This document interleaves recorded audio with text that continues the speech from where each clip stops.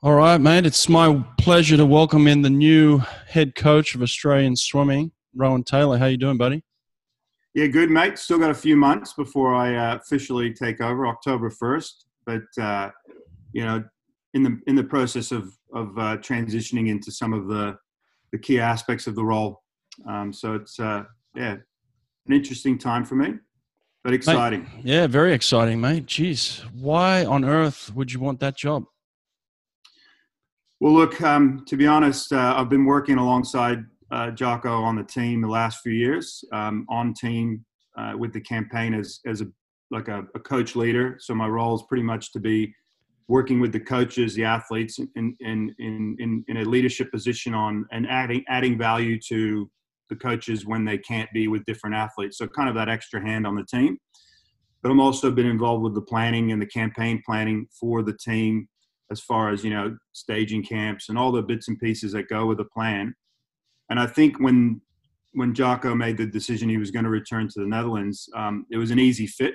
So it's a 12-month contract for the campaign. So I felt comfortable stepping into it because I'm familiar with the team last few years, and so that was easy for me to step into it. And I think it keeps continuity and consistency for the team.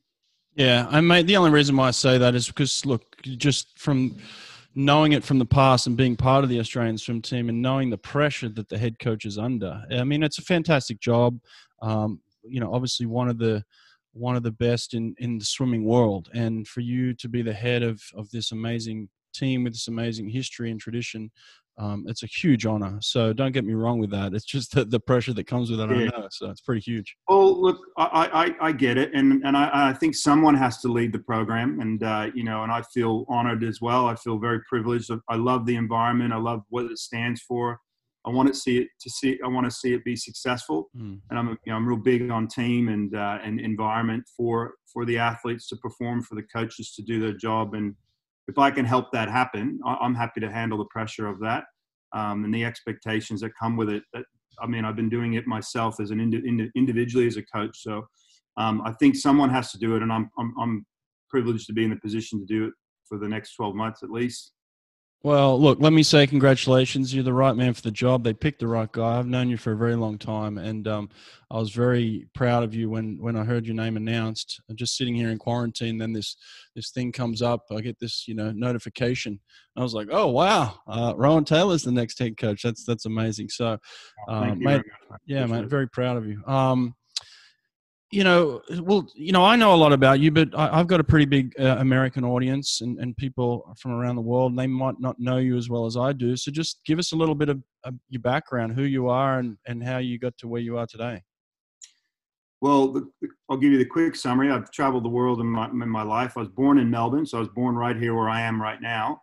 My dad worked for the Nauruan government. Nauru is a small little island in the South Pacific. It's on the equator, and the government had their government house in Melbourne. So he worked in personnel in that area, and they sent us to Nauru for 3 years to live on the island to manage their phosphate mining. So that was the first trip away until I was about 5.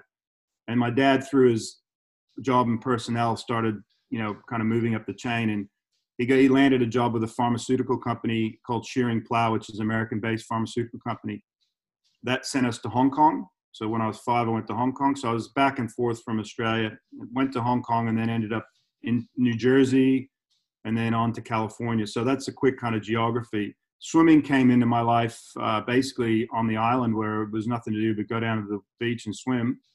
And then when I got to Hong Kong, I swam the Hong Kong Country Club, and I started competing, in the little races on the Saturdays and winning ribbons and kind of, naturally good at it. And then, of course, when we got to New Jersey, I played a bit of soccer, baseball, I did all the sports, but I also swam at the YMCA there in Scotch Plains, Fanwood YMCA, and where we lived. Shout out And to then, them. yep, a bit of a shout out to them. And then we went to California. We moved to Silicon Valley. Dad got a job with a biotech company in Silicon Valley, and I met one of the great mentors of my life, John T. Skinner, who was my coach at San Jose Aquatics.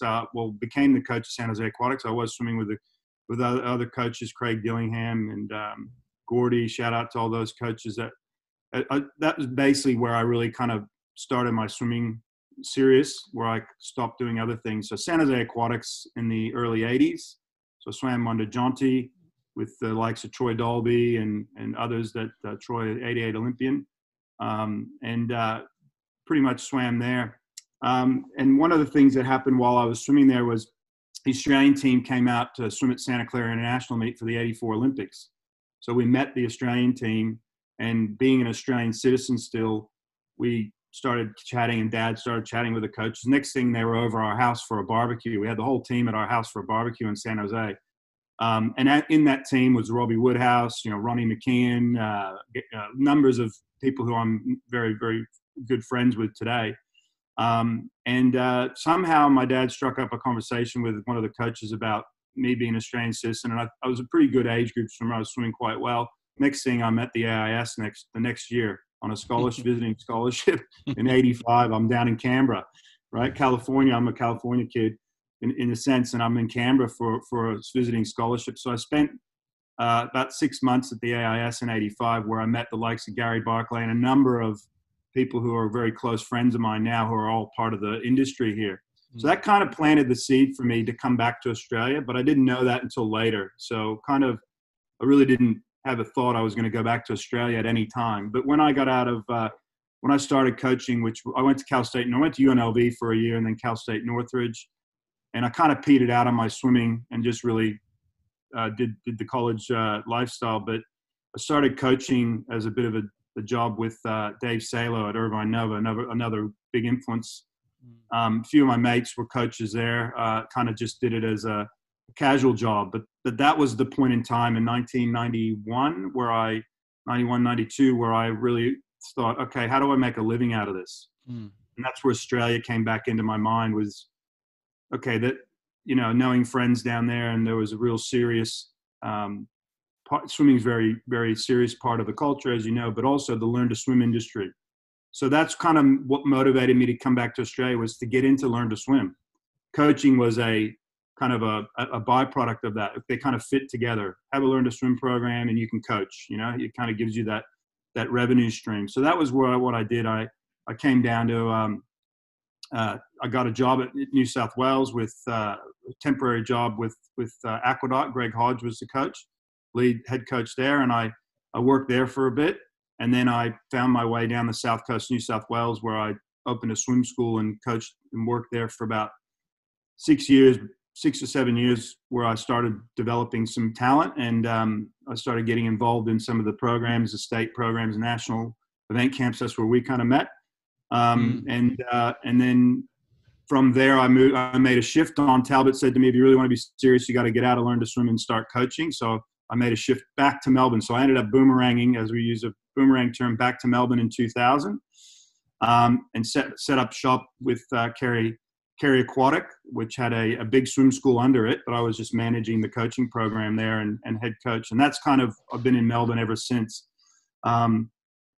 Over time with Kerry, producing athletes on teams and getting those opportunities to have talent come into my program, I kind of really started ramping up the performance piece for myself and really focusing in on that aspect. And probably my passion for performance environments is really driven by the athletes I have. And when talent comes in and is really motivated, it motivates me. So I got to create a better environment to ensure they can reach their success. So that's where I really narrowed my focus on the coaching.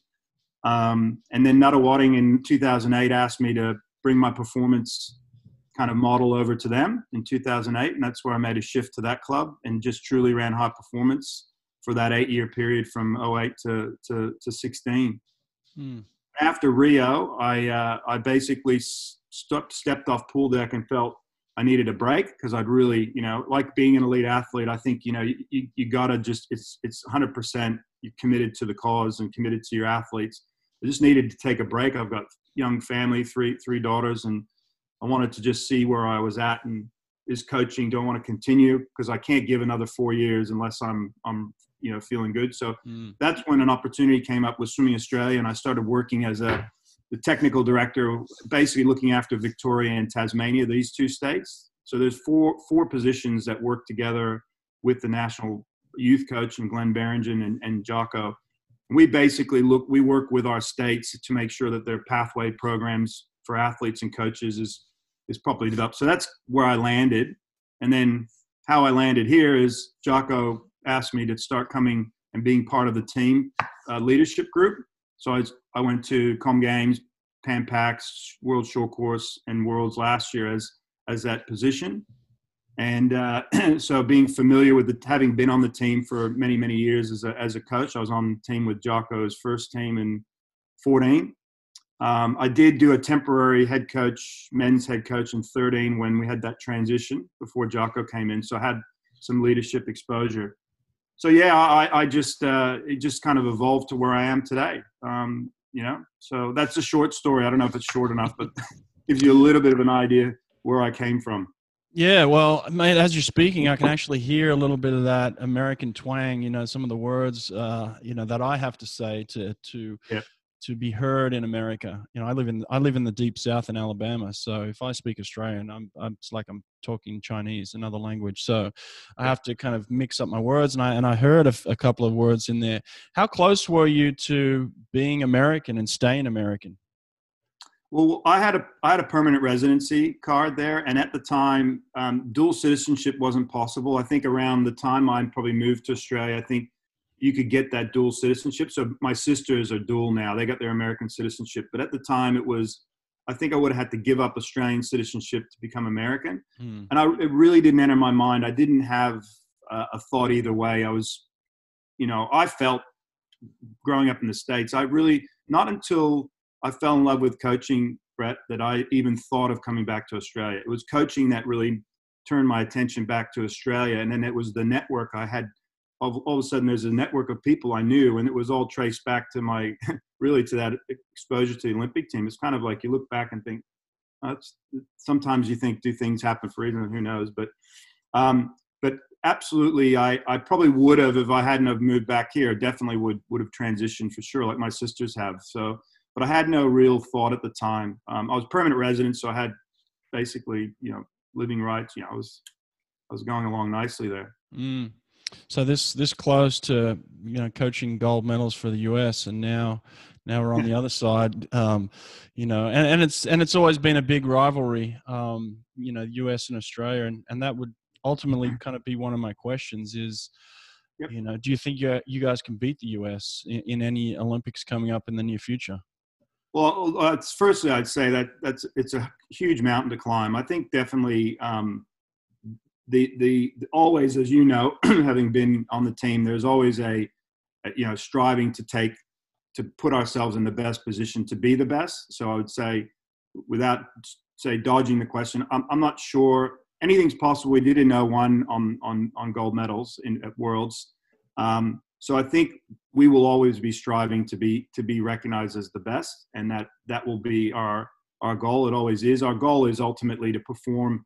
I think really our main objective is to swim well at the Olympic Games when it counts, to perform when it matters. That's really kind of what we've really been working on, making those conversions from our trials into the meet. And if we do that, we definitely have the talent to rival. We know that. Our relays are proof. I think relays show an indication that we have strength and depth. And I think it'll come down to those relays plus a group of our individuals that are really the talent to really perform when it matters. And that's our goal. And when that happens, I think outcomes can be what they be. It's a tall mountain to climb, though. I think definitely a big challenge for sure. Yeah, mate, I'm actually moving out to California in a couple of weeks, and I was going through some stuff the other day and some books, and I actually came across this book on Don Talbot. He had obviously a huge amount of success in the late 90s and then early 2000, 2001, and like you said, 2001 was that team that beat the U.S. on the gold medal tally. I had a lot of time with Don as the head coach, and there were things that I loved and things I hated, and then looking back, you think, oh well, some of that was good, some of that was bad. I mean, what did you learn from a guy like Don Talbot, let's say, that maybe you could take into the position you're going in, maybe maybe some stuff that you'll take from him, and maybe some stuff that you'll leave that he had? I don't know. Tell me about that. Don was, you always knew where you stood with Don. That was one thing. So I think that in that world, in that time, it was, there was directness, and you also knew what standards he expected. So he really had high standards. I think those things are important, but it's how you actually set the table and create the environment for those. We're talking about 20 odd years ago where you could be a little bit more blunt and direct, as you know. And I think you need to I love that. For me as a coach, I love being held accountable. I love being told where I can improve. I felt, when he challenged me as a coach, it inspired me and motivated me to really look at myself. So I encourage that. Not everybody can take that. But I still think that's an important piece of feedback that we need to be able to provide as it measures up to what's expected at that high level. I never went into a national team environment without really preparing myself. I think preparing myself was really what was expected. You had to come in prepared. Also, the value of, I think, probably relays. He was really big on relays. He really brought that relay culture back. That was important. I think that's something that we really, need to continue to drive. That it's to be on a relay team is hugely valuable to not only yourself but to the team. And he really kept the team kind of above everything else. It was really all about the team. So what you did mattered to the team. It had an impact on the team, not just you as an individual. So looking back on Don, I think for me, the memories for me were he never let me be complacent. He always, if he even thought for a second that you were a little bit complacent, he'd just dig into you about something. The old, son, you haven't done anything yet. Like, you need to continue to perform. So I feel like that was something that he brought to me. But what I'm saying is, I think that high standards and really making sure everybody knows what those are were some of the things that took away from him. I got a lot of little stories where, I've had some fun run-ins with him at different times, but all I always felt like he was on me because he saw something in me. That's what I took it that way. I thought if he wasn't giving me a hard time, then clearly he didn't think I had ability. Yeah. So that's how I felt. Well, what about your leadership style and your ideas for how you want this to be led? Obviously, Jacko did a great job over the last 7 years, and you learned a lot from him, and you were kind of there by his side for many of those years. So what do you take from Jacko, and how will it be different under you think? Well, with different people, I think that's the first thing. So your individuality, and Jocko's he's one of the most authentic people you'll ever meet. Like, what you see is what you get, and how he presents himself. He's very consistent. He's very measured. I think he brings that kind of, brings that to the environment. He's not all over. So I love his consistency, how he thinks through and manages. I saw that firsthand, how he does that. And it really made me realize that, being that consistency is really good for the athletes and the coaches to be able to do what they need to do. And one of the main things that I saw, and, and I did this as a coach myself, so I think we matched up really well on this, this is about creating an environment and providing the environment that allows the athletes to prepare without distractions and the coaches to prepare them without the distractions. So when I say distractions, it's like, let's just clear the way and just let them do what they do best, right? And this is from leading into, so what we're doing now and how we interact with the coaches in their home programs and the athletes. What do you need? What can we provide you that's going to give you the best chance to perform when it matters? So what are the things that you need from us? What can we provide? We're facilitating that. On team, it's the same thing, everything that we can do to make it more comfortable and just so you can do what you do best. So for me, I have to manage my relationships with my staff, the relationships with the coaches, and the relationships with the athletes around being available, being present, and being consistent, so that they feel they can have a conversation. And actually, if I can't do it, I can't do it, and I have the ability to say, look, Brett, I hear what you're saying, but let me explain, these things can't happen for these reasons. And you take that on face value that, okay, that's good, let's move on. So to me, relationships and just that consistency. So for me, that's how I'm looking at it, is really just to make sure that we do everything we can to help those athletes and coaches prepare to perform. Yeah, that's awesome, man. I love it. When I was on the team, one of the reasons why I stopped swimming was it was in 2006. I was 31 years old. I was married with 2 kids, and I was on a team with, 16, 17-year-old girls and guys, and, first time that they're still living at home and all that sort of thing. So there was this huge, dichotomy between them and me, in terms of where we were as people, but the way that we were being treated was exactly the same. How has that shifted over time? Because obviously swimming is now a lot more professional. People are staying in it a lot longer. They're married, they got wives and husbands and children these days. How has the team itself shifted around the way that the sport has grown as well?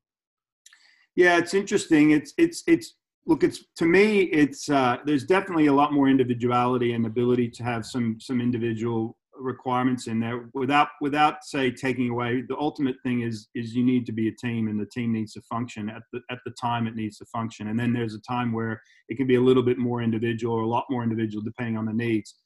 I think firstly it starts with the athlete leadership group and the athletes having ability to communicate and talk about their needs and those types of things, so we can prepare through the campaign. We'll call the campaign preparation. We can actually take on board those things. So those conversations are the starting point.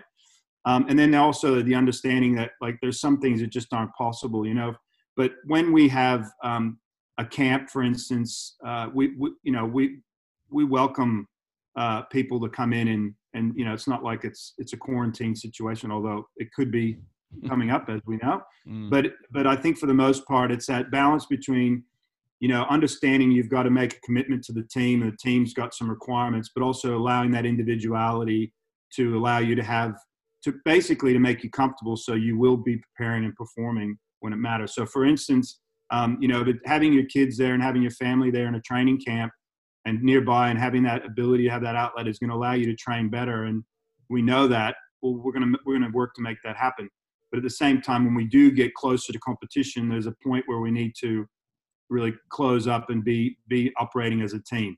Mm-hmm. So I think, I think you got to kind of test it out, but at some point everybody's got to kind of agree that this is the team moment. This is when the team functions together. So it's and the dynamics of the team change every year. We sometimes have different. So if we have a more flexible, adaptable environment, we can cater for that. So I think that's where we're at now. We're a lot more agile and adaptable to things like this.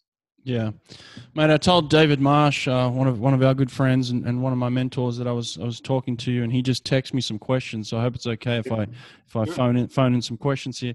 2 of his questions. The first one is, what's the biggest obstacle to success for you and Australian swimming right now? Well, am I answering it in the COVID moment, or just let's forget that it's just a moment? I guess probably. Yeah, I guess we're all facing that, right? But yeah, but in terms of maybe forget that. In terms of if it's the pure preparation for an international meet, sure. I think for us, it's how much competition we can get into our athlete. This is my personal opinion, and probably a number of ours is getting real meaningful competition in the right times to really develop our competitive IQ of our athletes, to help them. I think getting that type of competition is something that we need to really continue to explore and find better ways that we can do that. We have good domestic meets, but it's getting the best athletes together more often to compete against each other. So it's an opportunity. It's not it's an obstacle in the sense that we're restricted by where we are as a country and how far we are from competition. So to go and compete overseas, as you know, having done Mont Ostrom and these other ones, are fantastic. But to get over there is a big chunk of change and a big amount of time, and the risk you run is going away and potentially, you race. What's more important, racing or training? So I think that to me is probably the number one opportunity that we have, but it's also kind of an obstacle in its restriction. Yeah.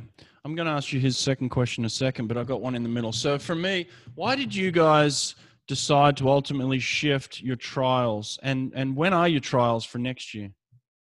Well, the dates are still yet to be confirmed, but I know that it's 5 weeks before the Olympics, so Okay. effectively within that window.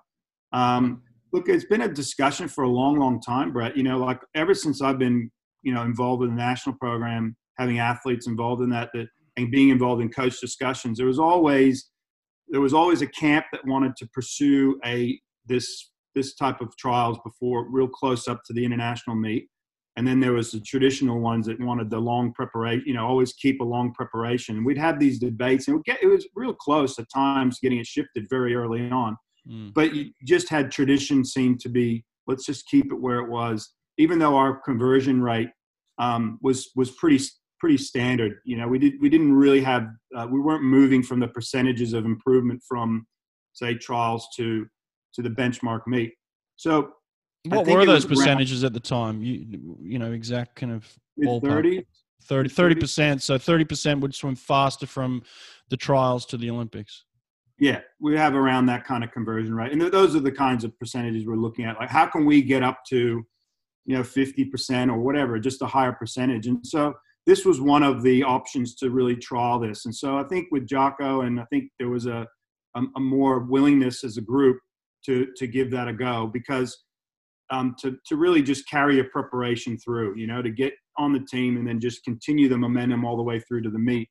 And that was really, let's have a go. We're going to do it. Let's have a go and see how it works. And so it has been, put it this way. I mean, the proof's still in the pudding. The Olympics are the most important meet, and we still got a ways to go. And and you always can look at other options. For my mind, it's set up. It gives a longer preparation into trials, so we've got a lot longer leading into it. So it gives more time to maybe go and get some more competition and get more exposure. That's one of the things I think it opens up. Bigger training blocks, opportunities to do camps, a bunch of other things. It kind of gives us more space. And I also think, we've had an early sample of that, and we have improved. So there's been an improvement there. But I still think we need to just keep an eye on it. So, but our attempt is to perform better at the benchmark meet from trials, and this was one of those real reasons to do that. And this might be kind of, a lead up to the next question that David Marsh had. He said, what is your definition for success at the Olympics next year? How do you define success? Well, I think what we're just talking about, to me, will be the success is our athletes performing better at the benchmark meet than they did at the trials. Yeah. That gives them a better opportunity to be on the dais or to be finals or to get the relays there.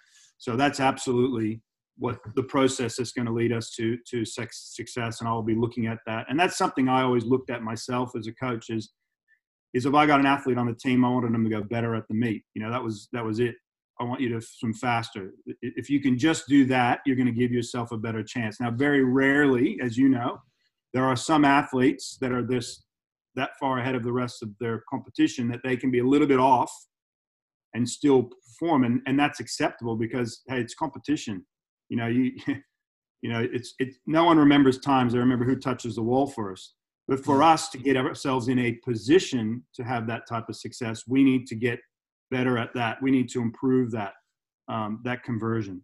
Yeah, mate. There's always been this huge pressure back home in Australia of gold medals. There's just been this focus on gold, and whether that's coming from the media or coming from the government organizations who are paying you, whatever it is. I mean, it's there, but at the same time, you want your athletes thinking about winning gold. So like there's this balance between, stressing it and then not talking about it at all. So like, how do you find that balance between the two?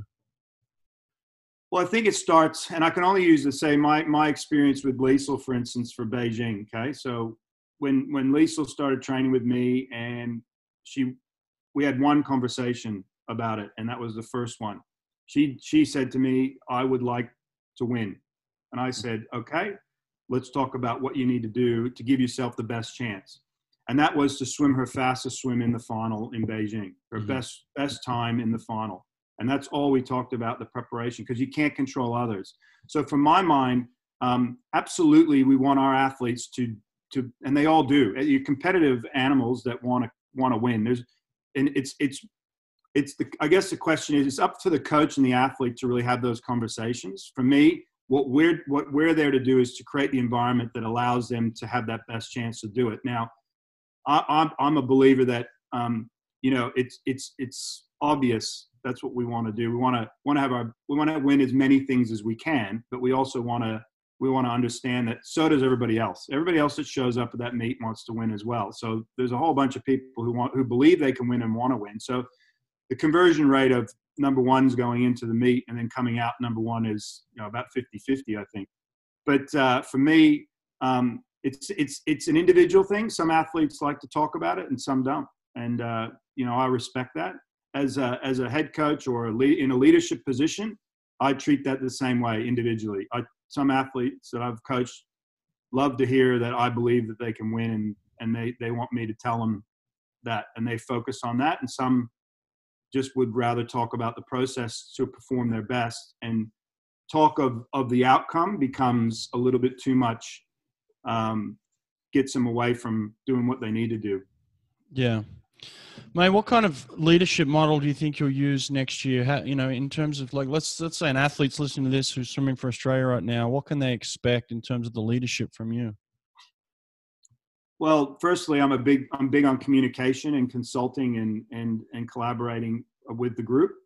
So making sure everybody's very clear on expectations and standards, behaviors, but at the same time, understanding that you've got to be a little bit agile to things. So I'm willing to look at that. So the question is, what can I'll always be available. Put it that way, available and consistent. And want to ensure that when we look back, we can't say, well, I didn't know I could ask for that, or I didn't know that we could do this, or I want to know everything, but then at the same time, have the respect of everybody to be able to say, well, that's not possible, or this is possible. So really just be more in that space. I think of being available and being present. And then also ultimately having the relationships of communication and collaboration helps in decision making in that moment.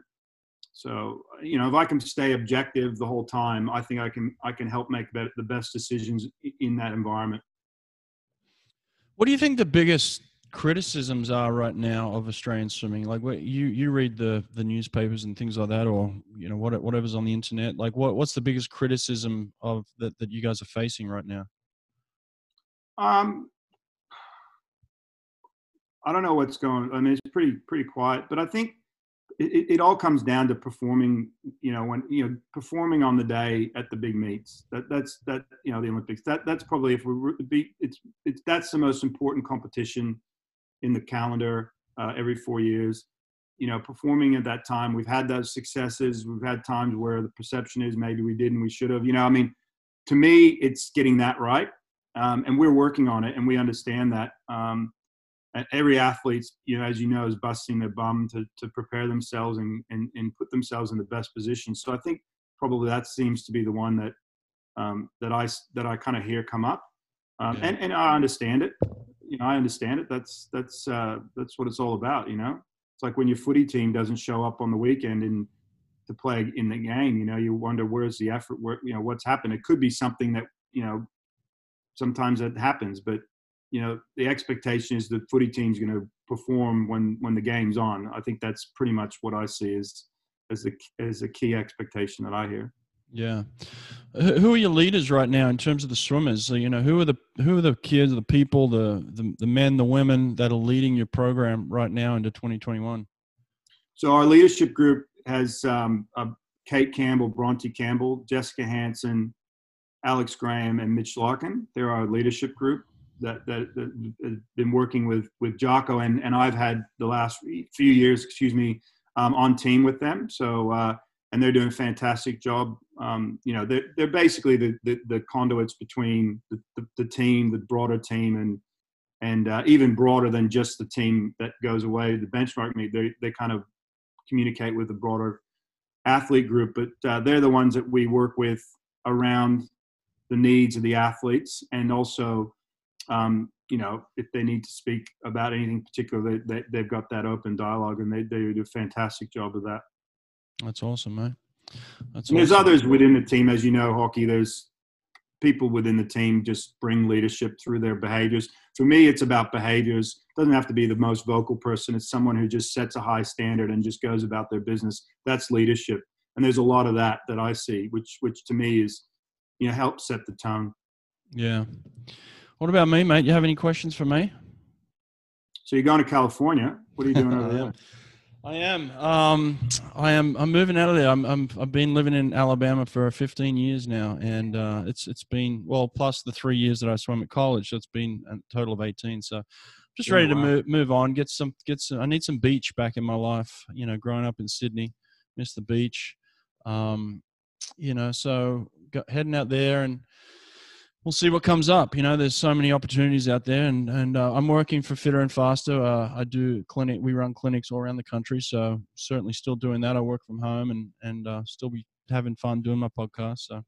So coaching's, opportunity more than it's just going to see what pops up for you. I'm kind of like you. I was burnt out. Like I did Auburn head coaching for 10 years. And you know what that's like. You just go full steam. I had a women's team, a men's team, and then I had a pro team. So, I looked at it as 3 different teams all in one. And then I had a staff of 10 people. So it was, we'd go from the college season that would go from, basically August through March, and then go straight into the international season with the pro team and any of the college kids that wanted to come along to that. And then that season would go all the way up to August, and you'd get a couple of days off and you'd go again. So I basically did 10 years straight of just straight work. And so I loved it and wouldn't trade it for the world, but I'd had enough at one stage. I just said, look, I'm burnt out. I can't keep doing at this rate. And recruiting on top of that, it was just 24/7, so I needed to step away. So in this time then, how much reflecting have you been doing? Have you spent time just reflecting so you can kind of sift through and just really pull out those nuggets of experiences that tell you kind of crystallize a little bit of like, I remember Don Talbot, one of the things Don said to me, he said, you're going to be the best prepared coach when you retire. He said, you'll have it all, except maybe the motivation. I think that's the key piece, that, you know what it takes to do it. And I look back and I think, like, so many things I did instinctively well, not by design, that I would do by design now. And there's things that obviously you grow in a part of your personality. But I generally have been reflecting the last 3 years, which has been really helpful for me to understand what different stages coaches are in when I work with them. I think that's been really, I was just curious of what have you been doing reflecting, or obviously you probably do, but generally purposeful. And what have you come up with? Well, I think it's a good question. I think quarantine's helped all of us reflect a little bit recently, so that's been useful. This podcast has been great. I've been talking to athletes and coaches from current time all the way back to the 80s, and I've had many great conversations with people. And then it was just a time where I needed to just step away and just take some time to just breathe again and just, who am I? Who do I want to be? Because I identified myself so often. I was pouring myself into so many other people and so many projects that I just didn't give myself any time at all. So really took time for me and just trying to figure out who I am and what I realized at one stage I was chasing things. I was chasing glory. I was chasing, admiration. I was chasing victory, and that became consuming, and that brought out the best in me, and it also brought out the worst in me. There were times where, maybe on the pool deck I was a little shorter than I wanted to be, and lost my temper at times by coming on the pool deck and just being exhausted and being burnt out. And then there are other times where it really challenged me to dig deep to find a way to get the best performance out of people. And so, it was a time where it did all that for me, but it certainly, I certainly needed to find out who I was and just take a moment. And so did that. And that's been fantastic. I'm not in any rush to get back to coaching. I don't necessarily miss coaching. One of the good things and one of the bad things for me was, Cesar winning the gold medal in the 50 freestyle at the Olympics in 2008. I'd only been coaching 2 years. So it was the greatest thing that ever happened. It was the worst thing that ever happened, because after that, it was, my goal was to ultimately win a gold medal at the Olympics, and it happened 2 years after I retired from swimming. So I still felt attached to it. So when we had this victory, it felt like it was our victory. As much as he won it, I felt like I won it. We did it together, and I felt very fulfilled in that sense. And then I spent a few years chasing it again, and but realizing that I'd already accomplished kind of what I wanted to. So I moved away from just chasing the gold medals necessarily, and now I'm into more of the development. Where I've really enjoyed going back to the grassroots and doing these clinics all around the country. I'm coaching 10-year-olds and 9-year-olds all the way up to 18-year-olds, kids that just are starting their dreaming and starting their passion for swimming. And for me to reconnect with those kids and those people has really taken me back to why I originally started the sport and why I love the sport and why I'm passionate about it. And I found out it wasn't about the gold medals necessarily. But in saying that, after being away for 2 years, I'm a highly competitive guy. I always have been. I think you know that about me. I think you've seen the best and the worst in me as well. In times of competition, I can get very locked in on it, and it can certainly bring out those things. Can I tell a Brett Hawk story? Can I tell one story to the audience? Please do. Canberra, I think it was a meet before. It was one of the Grand Prix meets that used to be run, and I just happened to be down the end where you guys were all marshalling for the final of the 50 free, and you're standing there kind of pumping your chest, doing your thing, getting ready. And some swimmer, I don't know who it was, walked up and asked you what lane you were in. And you said, "What effing lane do you think I'm in, mate? Lane 4, the fastest lane." And the guy's like, "Oh, geez." The way you said it was just priceless. It was like, "What do you mean what lane I'm in? I'm in lane 4. Of course I'm in the fastest lane." Yes. But, no, I love I do love the competitiveness. And it's really interesting you're saying in what you're saying. I've done some work with some coaches over this COVID piece about recreating your purpose. And it really started with a conversation. Every Monday I'd have a conversation with coaches on Zoom about, started with reflecting. And a lot of them lost their purpose. They were like, "I don't know why I'm coaching." It's like, well, why did you start coaching? And then what were the things you loved about it? And then recreate that purpose, and then go back and make sure your environment allows you to do that, continue to do that, because the environment's, everything comes in on you, and like you said, it washes away your purity to be on deck and just present. And to me, great opportunity for everybody to recreate their purpose. Go back on the pool deck and be filled with the energy and the motivation. That is the first thing what you fell in love with. For me, I deviated away from that a lot. That's where I started getting burnt out. Exactly what you're saying. So it's really interesting.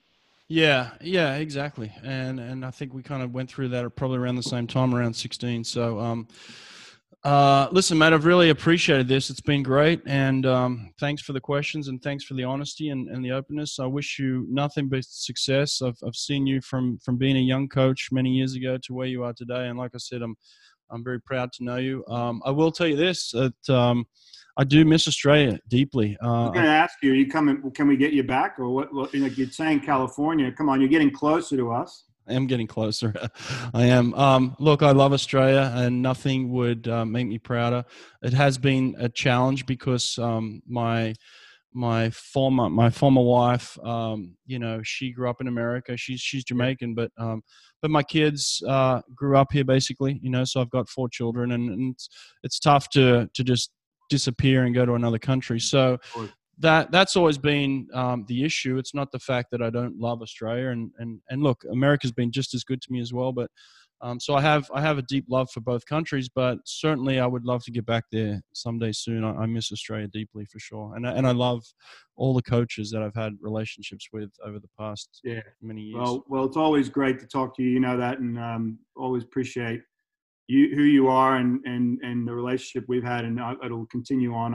I have no doubt. So, but thanks for having me. It's a privilege, and I hope I can lead our team to a successful campaign. But it's really up to me to help those coaches and athletes. So I really look forward to that. Well, good luck, mate.